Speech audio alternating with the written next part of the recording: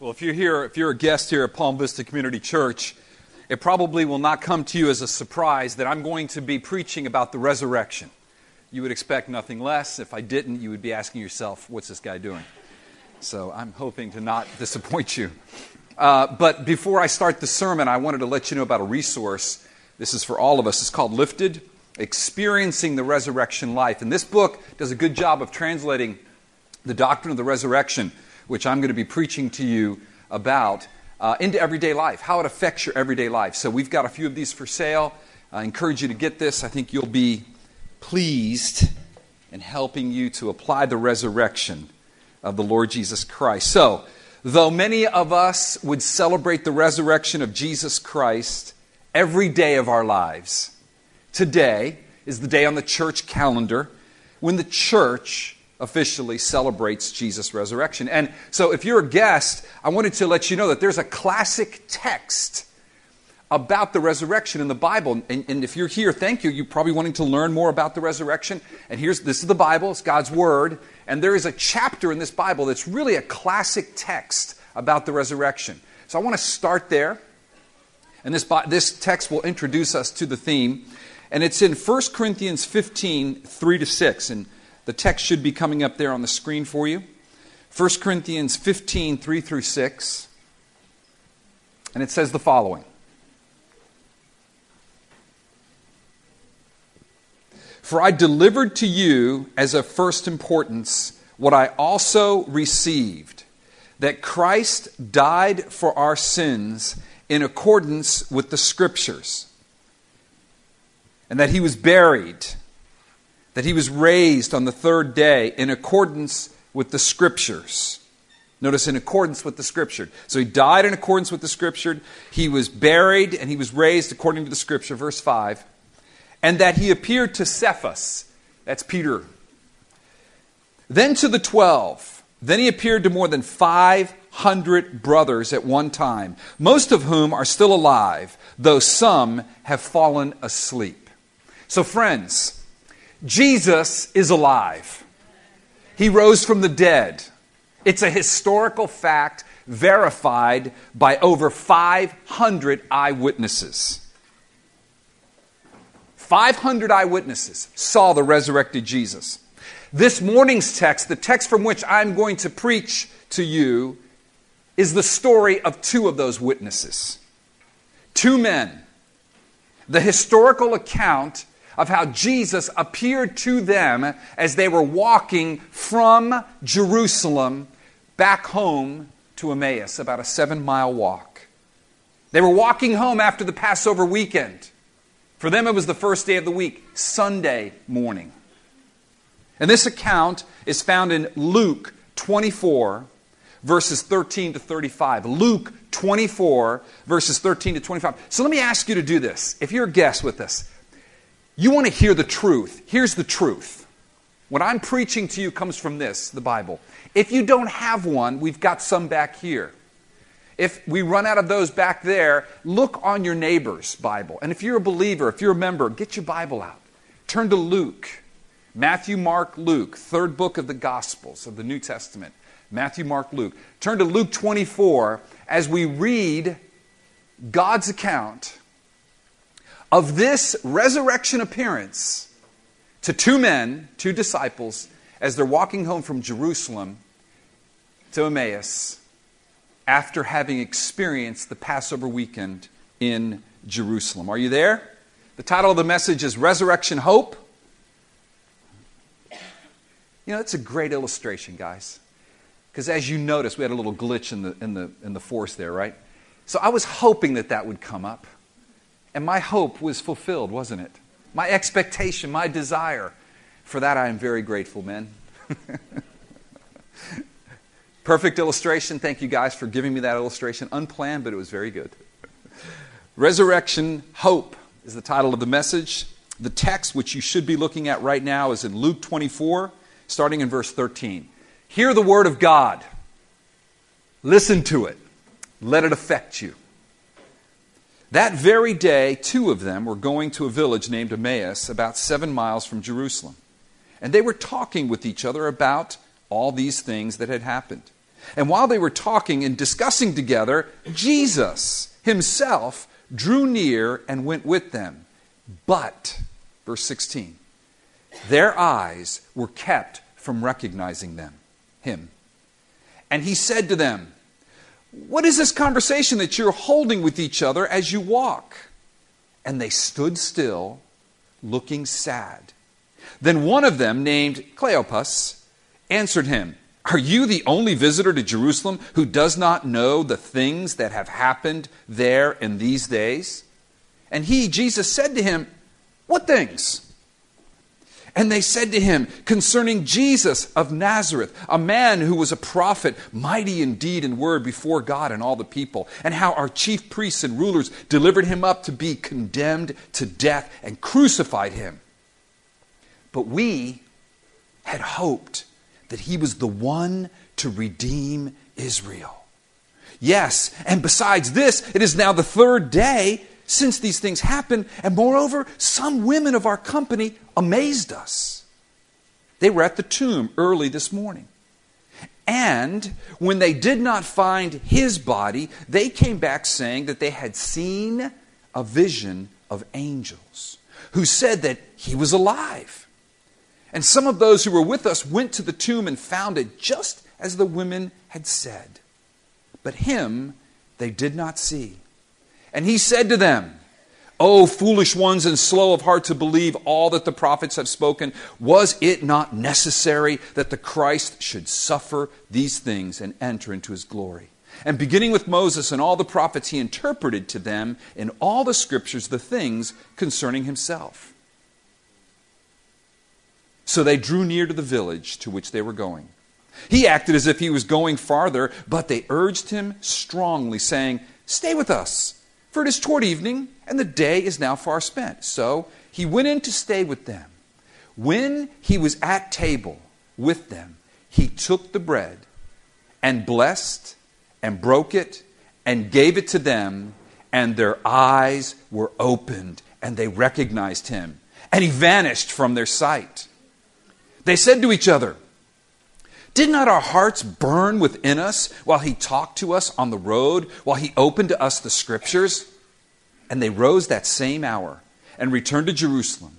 And they found the 11 and those who were with them gathered together, saying, "The Lord has risen indeed and has appeared to Simon." Then they told what had happened on the road and how he was known to them in the breaking of the bread. Lord, I pray that you would open my mouth to speak your word. You would open the ears of everyone to hear the word. Lord, in the name of Jesus, I pray you would still all distractions, that you would still all wandering hearts, that you would open blinded minds, ears, and eyes. Risen and reigning, Lord Jesus, reign this morning in our midst and speak to us that we might recognize you and worship you. In Jesus' name we pray. Amen. Now, the title of this passage is Resurrection Hope, and many of you may be saying, "Hope? Why should I care about hope? It's not a category for me. I don't think about hope. What is hope anyways?" God wants you to have hope this morning. The Bible says that hope is one of the three foundational eternal things of life. Behold, three things: faith, hope, and love. These three things will endure. And as we know from 1 Corinthians 13, the greatest of these is love. But hope is in the top three. I invite you to start thinking in terms of hope as a category for your life. And then the second question is, so what is hope, Al? Well, there's a common sense definition. I think all of us would agree. Hope can be defined as an expectation or desire for something to happen. Each one of us has an expectation or a desire for something to happen. That's hope. Hope can be as mundane as the expectation or desire that you make that green light because you're running late for work. It can be as silly as hoping that the lines at your favorite restaurant aren't really long today because you have a short lunch break. Or hope can graduate to more weighty matters. You can hope that God would give you a spouse. You can hope that God would give you a child. As we just heard announced, He's done to my daughter and son-in-law. And then further, you can hope that that child or that spouse that God has given you would turn out to be someone who loves God with all their heart, soul, and mind. And you can hope that you would mature and grow as a Christian. And those around you would mature and grow as Christians. You can hope, you can have an expectation and a desire for good health, a good career that yields fulfillment and financial blessing to provide for yourself, your family, to bless others. We at Palm Vista can hope that we would mature and multiply as a church. We can hope that God has mercy on us and brings resurrection life to our tired bones by the power of the Holy Spirit. We can hope for revival in our community here in South Florida. We can hope for peace and prosperity in our nation as she turns to God and away from wickedness. But friends, our ultimate hope, and this is a category you must have. Oh, please listen. If you're here this morning, I'm thinking you're scratching on that category. You may not even want to think about that category. You'd like to keep that category sealed until it's absolutely necessary. But, oh, friend, it's necessary this morning. You've got to have a category for this. You've got to have an expectation or some desire for what's going to happen to you after this life. Two things are guaranteed, right? What are they? Taxes and death. April 15th is approaching. I'm not prophesying, but death may not be far behind. I hope not. Do you hear me that? I hope not. Don't quote me out of context. But you never know, do you? Do you have a category for hope about what happens to you after you die? See, for the believer, there's a hope that we will all have eternal life as we share in Christ's glory. Now, here's something I know. That if you have hope, if you expect or desire something, if you have this expectation or desire for something, and that something that you expect or desire is delayed or denied long enough, then you can be tempted to lose hope, even if it is on a very small level or short-term level at first. But if it continues to be denied you, that expectation and that desire, and if it moves from small mundane things, but to more weighty matters like I just mentioned and other things perhaps that I didn't mention, then your short-term disappointment can turn into long-term hopelessness. Maybe you're not there right now. Maybe hopelessness just isn't where you're at. It doesn't dominate your life, but there is something that you're not getting. There's something you expect or desire or hope for in certain areas of your life that you're not getting. And you know, it's starting to affect you a little bit. You're feeling a little more irritated these days. Things that hardly bothered you before seem to really bother you. Getting angry quicker. You find yourself more easily discouraged, complaining. Disappointment and frustration are starting to become your unwelcome companions. And some of you are sliding into despondency, and ultimately, some can become hopeless and deeply depressed. I don't know where you are on that spectrum of hope. Listen, you may be sitting there right now saying, Al, I'm just fine right now. I am getting everything that I expect and desire. And if so, then may this message serve to prepare you for that day. Listen, that day when you might not get everything you expect and desire in life.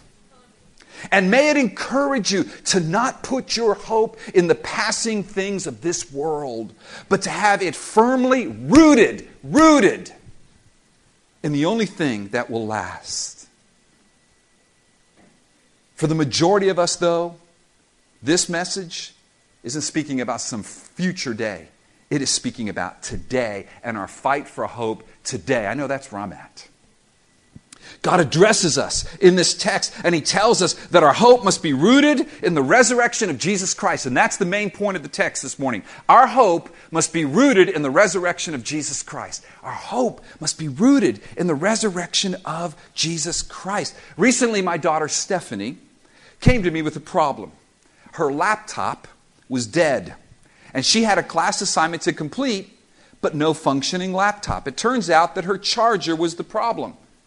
It wasn't charging the battery at all. Her laptop is an old but reliable one with tons of data that she needs and enough programs and computing power to get the job done, but no power. The screen was blank, dark, no hope to turn it on in order to benefit from it. And I looked at the charger and I realized that the wires inside the little connection were frayed from years of use. Then I remembered something I learned from my Cuban friend, Pastor Ruben Fonseca. He told me that in Cuba, when their chargers or remotes fail, they have to come up with creative solutions because, unlike us, they can't just go to the store or go online and purchase a new charger.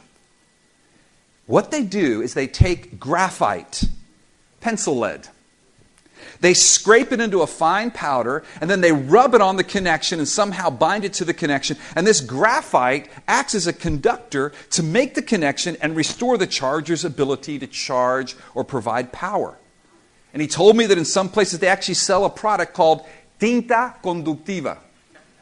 Conductive ink. Tinta is ink. They actually sell it in a little jar. It's liquid graphite with a little applicator. And as a matter of fact, if any of you know where I can get one, I'm trying to find one here so I can send it to Cuba with him so he stops having to destroy his pencils. Our passage this morning is tinta conductiva for our hope. It's conductive ink that connects or roots our hope in the resurrection of Jesus. Because if that connection is broken, if you're hoping in something other than the resurrection of Jesus or the resurrected Lord Jesus, you are going to hit the wall of hopelessness some point in your life. That's what happened to our two travelers here. And we're just like them. The wires of their hope had become frayed because of what happened on Passover weekend, seeing Jesus die on a cross. They lost the connection to what Jesus had said about his resurrection. They'd forgotten. And we too are tempted to lose hope because many of the things we expect or desire are denied us and our focus has slipped.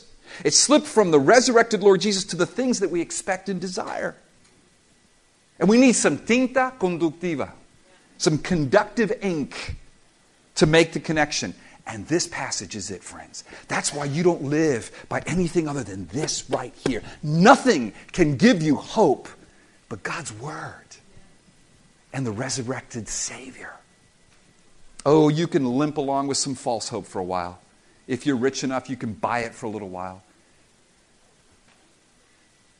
If you're willing to ignore reality, you can fantasize for a while. If you take enough trips to Disney, you can maybe live sort of in this la-la land of false hope. Nothing against Disney. Please, don't throw things at me. But real hope is rooted in the resurrection of Jesus. Oh, friends. See, for some of us at Palm Vista right now, we are experiencing a power outage. Our laptop is open. We know it's got great programs. It's got the gospel. But the screen, it's blank. No power. We remember what it used to look like. Nothing on there. And much like these two disciples, we are tempted to lose hope. But much like these two disciples, it's because we don't recognize the resurrected Lord Jesus, though He's walked right up on us. Look at, as you turn to Luke 24, 13 through 16 again, I have a question for you. Here's the question, first point of the message. Where is your hope? Where is your hope? So let's take a look at this narrative. Isn't it an exciting narrative? Get into it. Listen, imagine, think. That very day, two of them were going to a village named Emmaus, about 7 miles from Jerusalem. And they were talking with each other about all these things that had happened. And while they were talking and discussing together, Jesus himself drew near and went with them. Verse 16. But their eyes were kept from recognizing him. It's the day of the resurrection. It's the third day. It's the first day of the week, Sunday. They're walking home. They live in Emmaus, 7 miles from Jerusalem. They've just come from the Passover weekend. Huge celebration in Jerusalem. Packed house. They're talking about Jesus. And while they're talking, Jesus walks up to them and just walking with them, listening to them talk. It was not unusual for travelers to join together when they're traveling because for safety reasons. So they just let him hang out and walk with him. But verse 16 tells us their eyes were kept from recognizing Jesus. Remember, these are disciples. They knew Jesus. They had walked with Jesus, but God kept them from recognizing him. They failed to recognize Jesus. Listen, they were talking about Jesus, but they failed to recognize Jesus. Do you talk about Jesus but fail to recognize Jesus? I do. They failed to recognize him even though he was talking to them. I mean, there's this incredible tension, isn't there? We as the readers know it's Jesus. They as the actors in this drama don't know it's Jesus. It's a device that is used in dramatic literature to heighten the tension. It's like the reader, it's like we just want to yell, "Hey, it's Jesus you're talking to about Jesus." Don't you recognize him? I mean, I've actually jumped up in certain TV shows that I'm really into. It's like, listen, it's him. That's the guy. Come on, get him. It's exactly what the people of that show want. I'm involved in the show.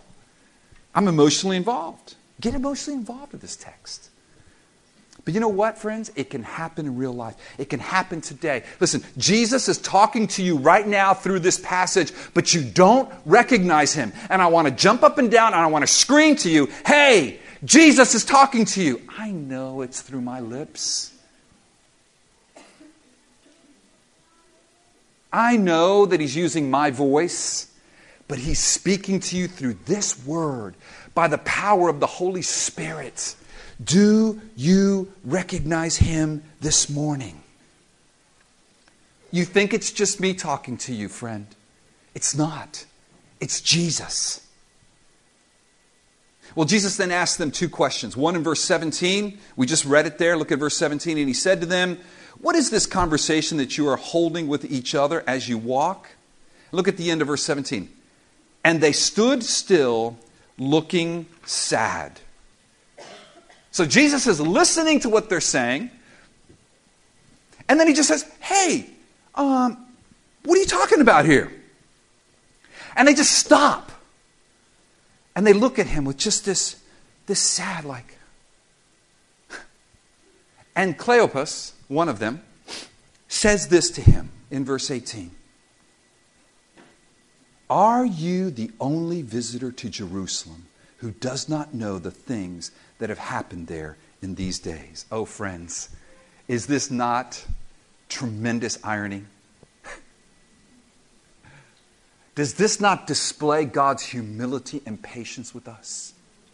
Here is God, Jesus, fully God and fully man. The only man that fully knows what happened this weekend. And this disciple, poor Cleopas, his name's in the book. At least the other guy's name isn't in the book. By the way, there's some consideration whether it's his wife that's walking with them. We don't know. It's an unnamed disciple. But he does what we all do. We say, "You know, God, my dreams are dead. That thing that I've expected, that thing that I've desired for years, that I've prayed about, I don't have it. Are you the only one that doesn't know what's happening here?" Have you done that to the Lord? I have. Do you know what I'm going through, God? Oh, friend, here's the answer. He is the only one that really knows what's going on in your life. He not only knows, but he cares. He cares deeply. Jesus asks a follow-up question in verse 19. I love this, don't you? He just plays it cool. He doesn't just blast him. I know, I'm the one who was crucified, not you. No, he doesn't do that. He just says, "What things?" Because he wants to draw him out. He wants to hear, listen, he wants to hear Cleopas' take on what happened. He wants to hear our take on what is happening. He wants to see how he's interpreting the events of Passover weekend. And listen to what Cleopas says, beginning in verse 19. And they said to him, and he said to them, what things? And they said to him, concerning Jesus of Nazareth, a man who was a prophet, mighty in deed and word before God and all the people, and how our chief priests and rulers delivered him up to be condemned to death and crucify him. Now look at verse 21a. Here, Jesus is going to hear, this man's going to identify the hope that he had that died. But we had hoped that he was the one to redeem Israel. Yes, and besides all this, it is now the third day since these things happened. Moreover, some women of our company amazed us. They were at the tomb early in the morning, and when they did not find his body, they came back saying that they had seen a vision of angels who said that he was alive. And some of those who were with us went to the tomb and found it just as the women had said, but him they did not see. They respected Jesus. He was a prophet like Moses, perhaps even referring to the Messiah, a prophet that's greater than me that will come like me, Moses said in Deuteronomy. They respected him highly. But what happened was their hope in what they expected of him and what they desired from him had not been met. They didn't get what they expected. They expected Jesus to redeem Israel. Now remember, what holiday, what celebration, what feast, Jewish feast were they celebrating? Passover. And what did Passover commemorate? When God delivered Israel from the bondage and slavery of Egypt into freedom and ultimately into the promised land. So what did these guys want? They expected and desired Jesus to deliver Israel from the bondage of Rome, from the slavery of Rome, and to deliver Israel back into prominence, to become a world power. They expected, they hoped in a political Messiah, one who would restore national Israel, and their hope was disappointed. Why was it disappointed? Their hope was disappointed because their hope was in the wrong thing, the restoration of political Israel. And so their hope died with Jesus. Their hope died because it was rooted in something other than the resurrected Lord Jesus. Friend, your hope will eventually die if it is rooted in anything other than the resurrected Lord Jesus. And that leads us to point 2. Your hope is in the resurrected Lord Jesus. Your hope is in the resurrected Lord Jesus. After the pronouncement of the death of their hope in verse 21, look at 21b. Look what they say. Cleopas then adds these words. Yes, and besides all this, it is now the third day since these things had happened. Very, very important. This mention of the third day in the second half of verse 21. Very significant. Remember, Jesus had previously informed the disciples that he must suffer and be rejected by the chief priests and the elders. We'll take a look at it. Luke 9:22 says, my hope is brimming for Luke 9:22 to show up. It is. The Son of Man must suffer many things and be rejected by the elders and chief priests and scribes and be killed and on the third day be raised. So leave that up for a moment here. So Jesus is telling them this earlier in his ministry. I mean, he told them exactly what happened to him. And what does he say? On the what day? On the third day. So when it's the third day in the text, what is happening? There is this remembrance of what Jesus said. Don't go there, but earlier in Luke 24, when the women came to the tomb and it was empty and they were puzzled, what did the angel say to them? The angel said to them, listen, ladies, thank you for coming, but why are you coming? Why are you looking for the living among the dead? And then they reminded them of Jesus' words here in Luke 9:22, that he would rise on the third day. And it says the women remembered. And you know what? The disciples maybe remembered too. They remembered, but they did not believe. Look at verse 22. Luke 24. Moreover, some women of our company amazed us. They amazed us. They were amazed by the Word, but they did not believe the Word. They were amazed doubters. Are you this morning an amazed doubter? You are here. It is Easter morning. It is resurrection morning. You're somewhat amazed. Why would all these people gather into this auditorium? Why are there so many cars parked in front of the Catholic Church? I cannot get through there. What is going on here? What's with the lilies? Someone came back from the dead? I'm amazed. But I doubt it. They didn't believe the women. They didn't believe the Lord. See, the force of the words in this text here are powerful. They're all in the present tense. The Greek words used here describe an immediacy. It's like a modern day breaking news live from the tomb in Gethsemane. If you will notice, the body is missing. We have no idea. There are many theories.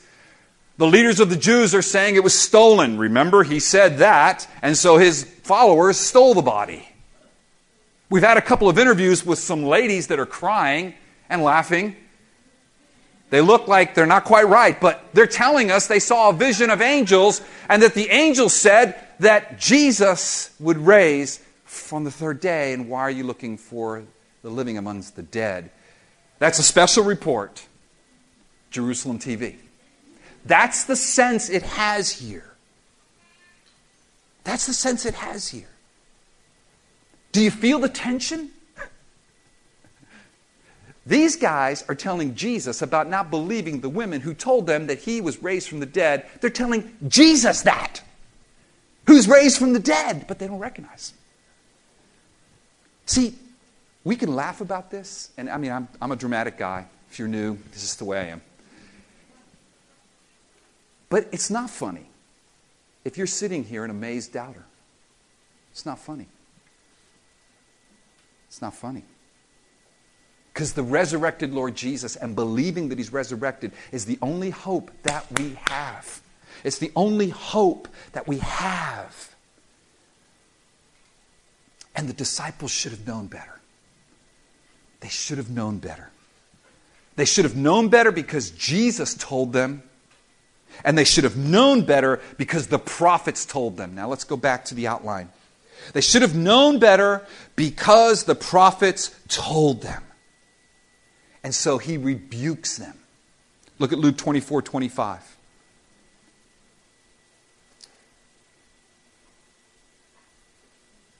(25:26). And he said to them, and there's an exclamation point after this sentence, so I'm going to say it the way it's written. "O foolish ones and slow of heart to believe all that the prophets have spoken!" Exclamation point. Hey, Don't homogenize Jesus. He's not this guy with this perpetual smile on his face. Drives me crazy.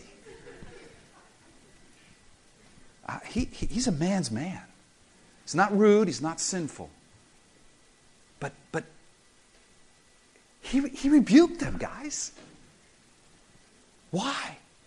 Because they were slow of heart to believe all that the prophets had spoken. And then in verse 26, he reiterates what he taught them in 9:22 and what he's about to remind that the prophets taught them for thousands of years, or at least about 1,000 years. That was it not necessary, verse 26 of Luke 24, was it not necessary that the Christ should suffer these things, enter into his glory? And then look what he does. Verse 27, and beginning with Moses and all the prophets, he interpreted to them in all the scriptures the things concerning himself. And they still don't recognize him. See, Jesus doesn't just leave them at the rebuke. He then patiently teaches them. He does one-on-one or one-on-two personal tutoring. The Lord of the universe chooses to appear to two disciples, one of whom we don't even know their name, the other one Cleopas, who was not an apostle. And he says, I'm going to give you a one-on-one tutoring, but he's not just giving it to them, he's giving it to us. And he's giving it to all the church who read this account that Luke was inspired to write. But doesn't it speak of God's kindness and condescension to our ignorance and unbelief? Jesus takes the time to start with Moses. Listen, it was a comprehensive lesson. And it says all the prophets from Moses to Malachi. Moses was a prophet, last prophet Malachi. And he's teaching them, this is what they said about me. And what did they say about me? They said this, that the Messiah must first suffer and be rejected by his people, and then he would be glorified. It's what the prophet Isaiah told them about Messiah's suffering in Isaiah 53:8. Nice. By oppression and judgment he was taken away. And as for his generation, who considered that he was cut off out of the land of the living, stricken for the transgression of my people. This is what Isaiah told them hundreds of years earlier. It's what David told them, prophesying of Messiah's glory. Look at Psalm 16:10 and Psalm 110:1. For you will not abandon my soul to Sheol. This is a messianic psalm speaking of Jesus Christ. Or let your Holy One see corruption. Peter would later preach this passage on the day of Pentecost to say Jesus fulfilled that. And he preached it while he's pointing to David's tomb, because it's a psalm of David, and saying, David couldn't have been speaking about himself, because he's lying in that tomb right there. You know who he's speaking of? The one that I saw. Jesus, who rose from the dead. Messiah. Look at Psalm 110:1. The Lord says to my Lord, sit at my right hand until I make your enemies your footstool. Friends, the resurrection is Jesus the Messiah coming into his glory. Listen, it's more than just Jesus coming back from the dead and being alive. No, the resurrection is Jesus being glorified. Do you see that in Psalm 110:1? It's him sitting at the right hand of the Father. It's about his position. And it's also about his authority. Look at the authority in Psalm 110:1. Sit at my right hand until I make your enemies your footstool. That's authority. To make your enemies grovel at your feet. I'm going to put my feet on my enemies' backs. That's authority. That's what the resurrection is all about. It's about Jesus not just alive, but ruling and reigning with all authority at the Father's right hand. Do you see that? Who's ruling right now for you? Your boss? That situation? That thing you want that you're not getting? Or is Jesus ruling and reigning? Jesus who came to inaugurate a new kingdom, a new era, eternal glory with the Father, promised to share it with us, promised that one day he would raise us from the dead, promised that he would restore heaven and restore earth. He's going to make all this new. And that restoration, the first fruits of it, the very first sign of it is his resurrection from the dead. He's teaching them what they should have known. But they missed it. This thing that he's teaching them is worthy of hope. It's worthy of our hope. And if we're in Christ, we have hope. The resurrection of Christ means that if we are in him, we are raised with him. We will share in his glory. You know what's so great is Jesus' rebuke and his teaching set the disciples up to reveal now who he was to them. And I pray I'd do that to you this morning. Verse 30. They are now at someone's home in Emmaus. They're seated at the table. When he was at the table with them, he, Jesus, took the bread and blessed and broke it and gave it to them. Verse 31, and their eyes were opened and they recognized him. Oh, friends, here is the moment that God connects their hope with the resurrected Lord Jesus. Here is the moment when he breaks the bread. I could just imagine right before that moment when the neural synapses fire and they go, that's Jesus! We're screaming, that's Jesus! I could just imagine they're thinking, well, I've seen someone do that and feed 5,000 people. Oh, I've heard of someone doing that and leading us in a final supper. I don't know if they were there, but certainly the feeding of the 5,000. They had seen Jesus break bread and bless it and distribute it. And in that moment is when God opened their eyes. And that moment is when God roots their hope in the resurrected Lord Jesus. And it changed everything. Look at verse 32. By the way, in that moment he disappears. Why? Because once you've seen the resurrected Lord Jesus with eyes of faith, you no longer have to see the physical Lord Jesus. Blessed are you who not seeing believe. That's what Jesus said to doubting Thomas. That's us, man. We've got the testimony. He's speaking this morning. But look how it changed their lives. Verse 32. They said to each other, right after Jesus disappears, can you imagine? Guy's breaking bread, poof, he's gone. I mean, they didn't freak out. They just said, I knew it. Don't you know it? Like when you get tricked, right? Oh, I knew that was Jesus the whole time, No, you didn't. But that's what they said. Look at verse 32. I knew it. They said to each other, did not our hearts burn within us while he talked to us on the road, while he opened to us the scriptures? What they were saying is this. When Jesus opens your eyes, when he roots your hope in the resurrection, what's the first thing that happens? You start having a heart that burns within you. You start loving and getting thrilled by it. I love it when you guys say amen and shout me down when I'm preaching. You're excited about hearing the message, and it's more exciting than watching whatever text you're looking at right now, or whatever thing you're thinking about. Your heart is burning within you when your hope is connected to the resurrected Jesus. Does yours? Does your heart burn within you when you're hearing the word taught on Sunday morning? Does your heart burn within you when you go to Bible 45, which is a Sunday school class we have? Next week it starts back up on parenting. Does your heart burn within you when you're at community group and you're discussing the scriptures and you're talking about them? That's what happens when our hope is rooted in the resurrected Jesus. And another thing that happens, we go tell others. Look at verse 33. And they rose that same hour and returned to Jerusalem, and they found the 11, and those who were with them gathered together, saying, verse 34, the Lord has risen indeed, and has appeared to Simon. Then they told what had happened on the road and how he was known to them in the breaking of the bread. So you imagine these two guys are jogging. I can just see them. They're like airborne rangers. They're jogging back to Jerusalem. Dude, 7 miles. Let's go. Mini marathon. I guess that's not a mini marathon. Whatever. 7 miles. Boom, they burst in the door. Pow! When they burst in the door, they expect everybody to be like they were. They're like, hey, wait, what's going on now? Peter just saw him. The ladies were right. It wasn't like a dream. It wasn't a bit. Peter saw him. Well, forget Peter. We talked to him for a long time. He taught us the Word of God. We got the first seminar. Here's the recording. Listen. It's chaos.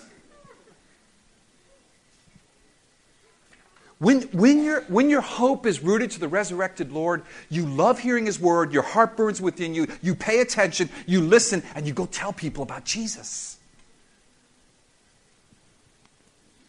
Have you seen Him this morning? Have you seen the resurrected Lord Jesus? Have you heard Him speaking to you? He's been speaking to you now for going on about 35 minutes. He'll be done soon.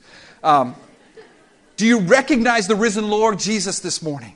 It changes everything when you do. Hope is born, friends, at the resurrection of Jesus. Dear unbelieving friend here in the congregation, Jesus is alive. You are here this morning, thank you. You're curious, you're an amazed doubter maybe. You're amazed that I can scream ongoingly for 30 minutes. What's wrong with that guy? But here's the thing you should be amazed at. Jesus is alive, and stop doubting. Believe. Recognize Him. He's speaking to you. And oh, dear disciple, dear friend, dear member of Palm Vista, you know that Jesus is alive. You recognize Him. You believe that He's raised from the dead, but you don't recognize Him in that situation right now you're thinking of. That thing that has robbed your hope. That thing that you have expected and desired, but it just hasn't delivered. Or maybe that person. Maybe me.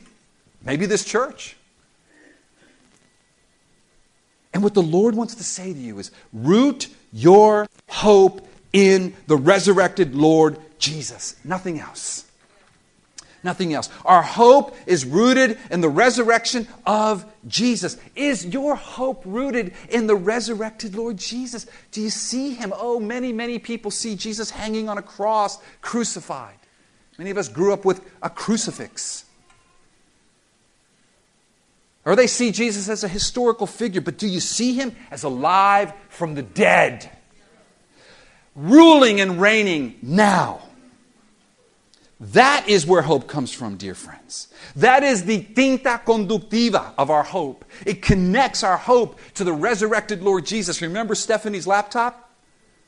Well, this will surprise many of you because you know I am not gifted in these things. I actually got the idea. I remembered it like at 1 in the morning and hoped I wouldn't forget it when I woke up the next morning, and I didn't. And I got up and I got this very pencil right here.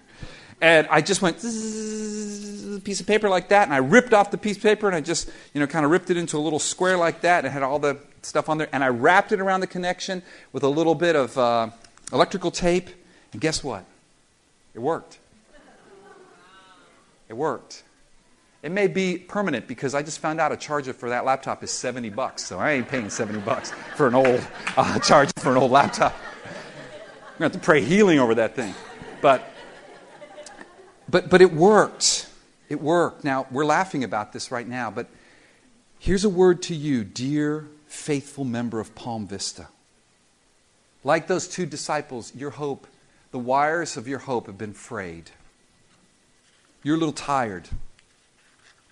I'm tired too. But can I just appeal to us all that maybe there's a certain weariness that's there because we need that tinta conductiva. We need to reconnect with the resurrected Lord Jesus. When our hope is rooted in the resurrected Lord Jesus, friends, then our souls, our hearts burn. We want to go and fellowship and hear God's word and sing of God. We don't drag in 20 minutes late. We're kind of leaning forward like, whoa, this is Sunday. Is it Sunday yet? And not that Sunday is the end-all, be-all, but God ordained days for the church to gather as holy convocations that are special. Does my heart burn? When our hope's rooted in the resurrected Jesus, it does. There's a joy. He restores the joy of our salvation, the joy of fellowship, the joy of going to community group, the joy of dealing with and working with people that sometimes we can't stand in the natural. And they probably can't stand you either. But God changes us, and God gives us patience because He was patient with us, and He taught us, and we're patient with them, and God starts building the church. And then guess what? When our hope's rooted in the resurrected Lord Jesus, too many R's, then we go and tell people about it. Sometimes in organized events, sure, but our lifestyle.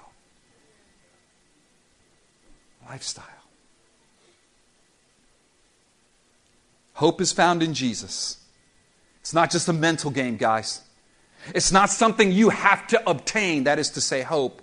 No, listen. If you are in Christ, then you have hope already. The Bible says you've been raised with Christ. You've been raised to new spiritual life in Christ's resurrection. You have more than hope. Oh, friends, you have more than hope. Hope is a precursor. Hope is a pointer. You have life in Jesus Christ. And a promise of eternity in a restored new heavens, new earth, and a restored body. The question is whether you will consciously walk in that hope as it's connected, rooted to the resurrected Lord Jesus. Whether we are caught in the grip of full-fledged hopelessness, depression, or find ourselves to some degree discouraged, distracted, or disappointed, we need to realize that it can be at these moments, and that thing that right now distracts you, disappoints you, discourages you, some of you maybe is driving into hopelessness. It is at that moment that God is giving you the gift of seeing that you have not rooted your hope in the resurrected Lord Jesus. You've got misplaced hope. It's like going to the doctor and saying, Doc, I got this pain right here. And he says, okay, let me x-ray it. You broke your hip yesterday. Oh, really? Silly illustration, but it's true. If you've got pain in your soul, let the doctor, the Lord, x-ray it and show you you've got some things out of joint. You've got some hope in the wrong place. Relocate it to the Lord Jesus Christ. Reorient your hope from the things that you expect and desire. And some of them may be very good things. Please listen, it's okay to work toward these things. I got you. But your hope's got to be in the resurrected Lord as you work to change the other things, starting with yourself. This church, people in your family, preaching the gospel. We're to work really hard. But our hope's got to be rooted in the resurrected Lord Jesus. Where's your hope this morning? Is it firmly rooted in the resurrected Lord Jesus? Unbeliever, make Jesus open your eyes this morning to recognize Him as your Lord and may you bow down and repent and believe in Him. Believer, may Jesus root your hope in Him. May He open your eyes to Jesus in that situation, in that relationship, in that dream or desire that seems dead and hopeless.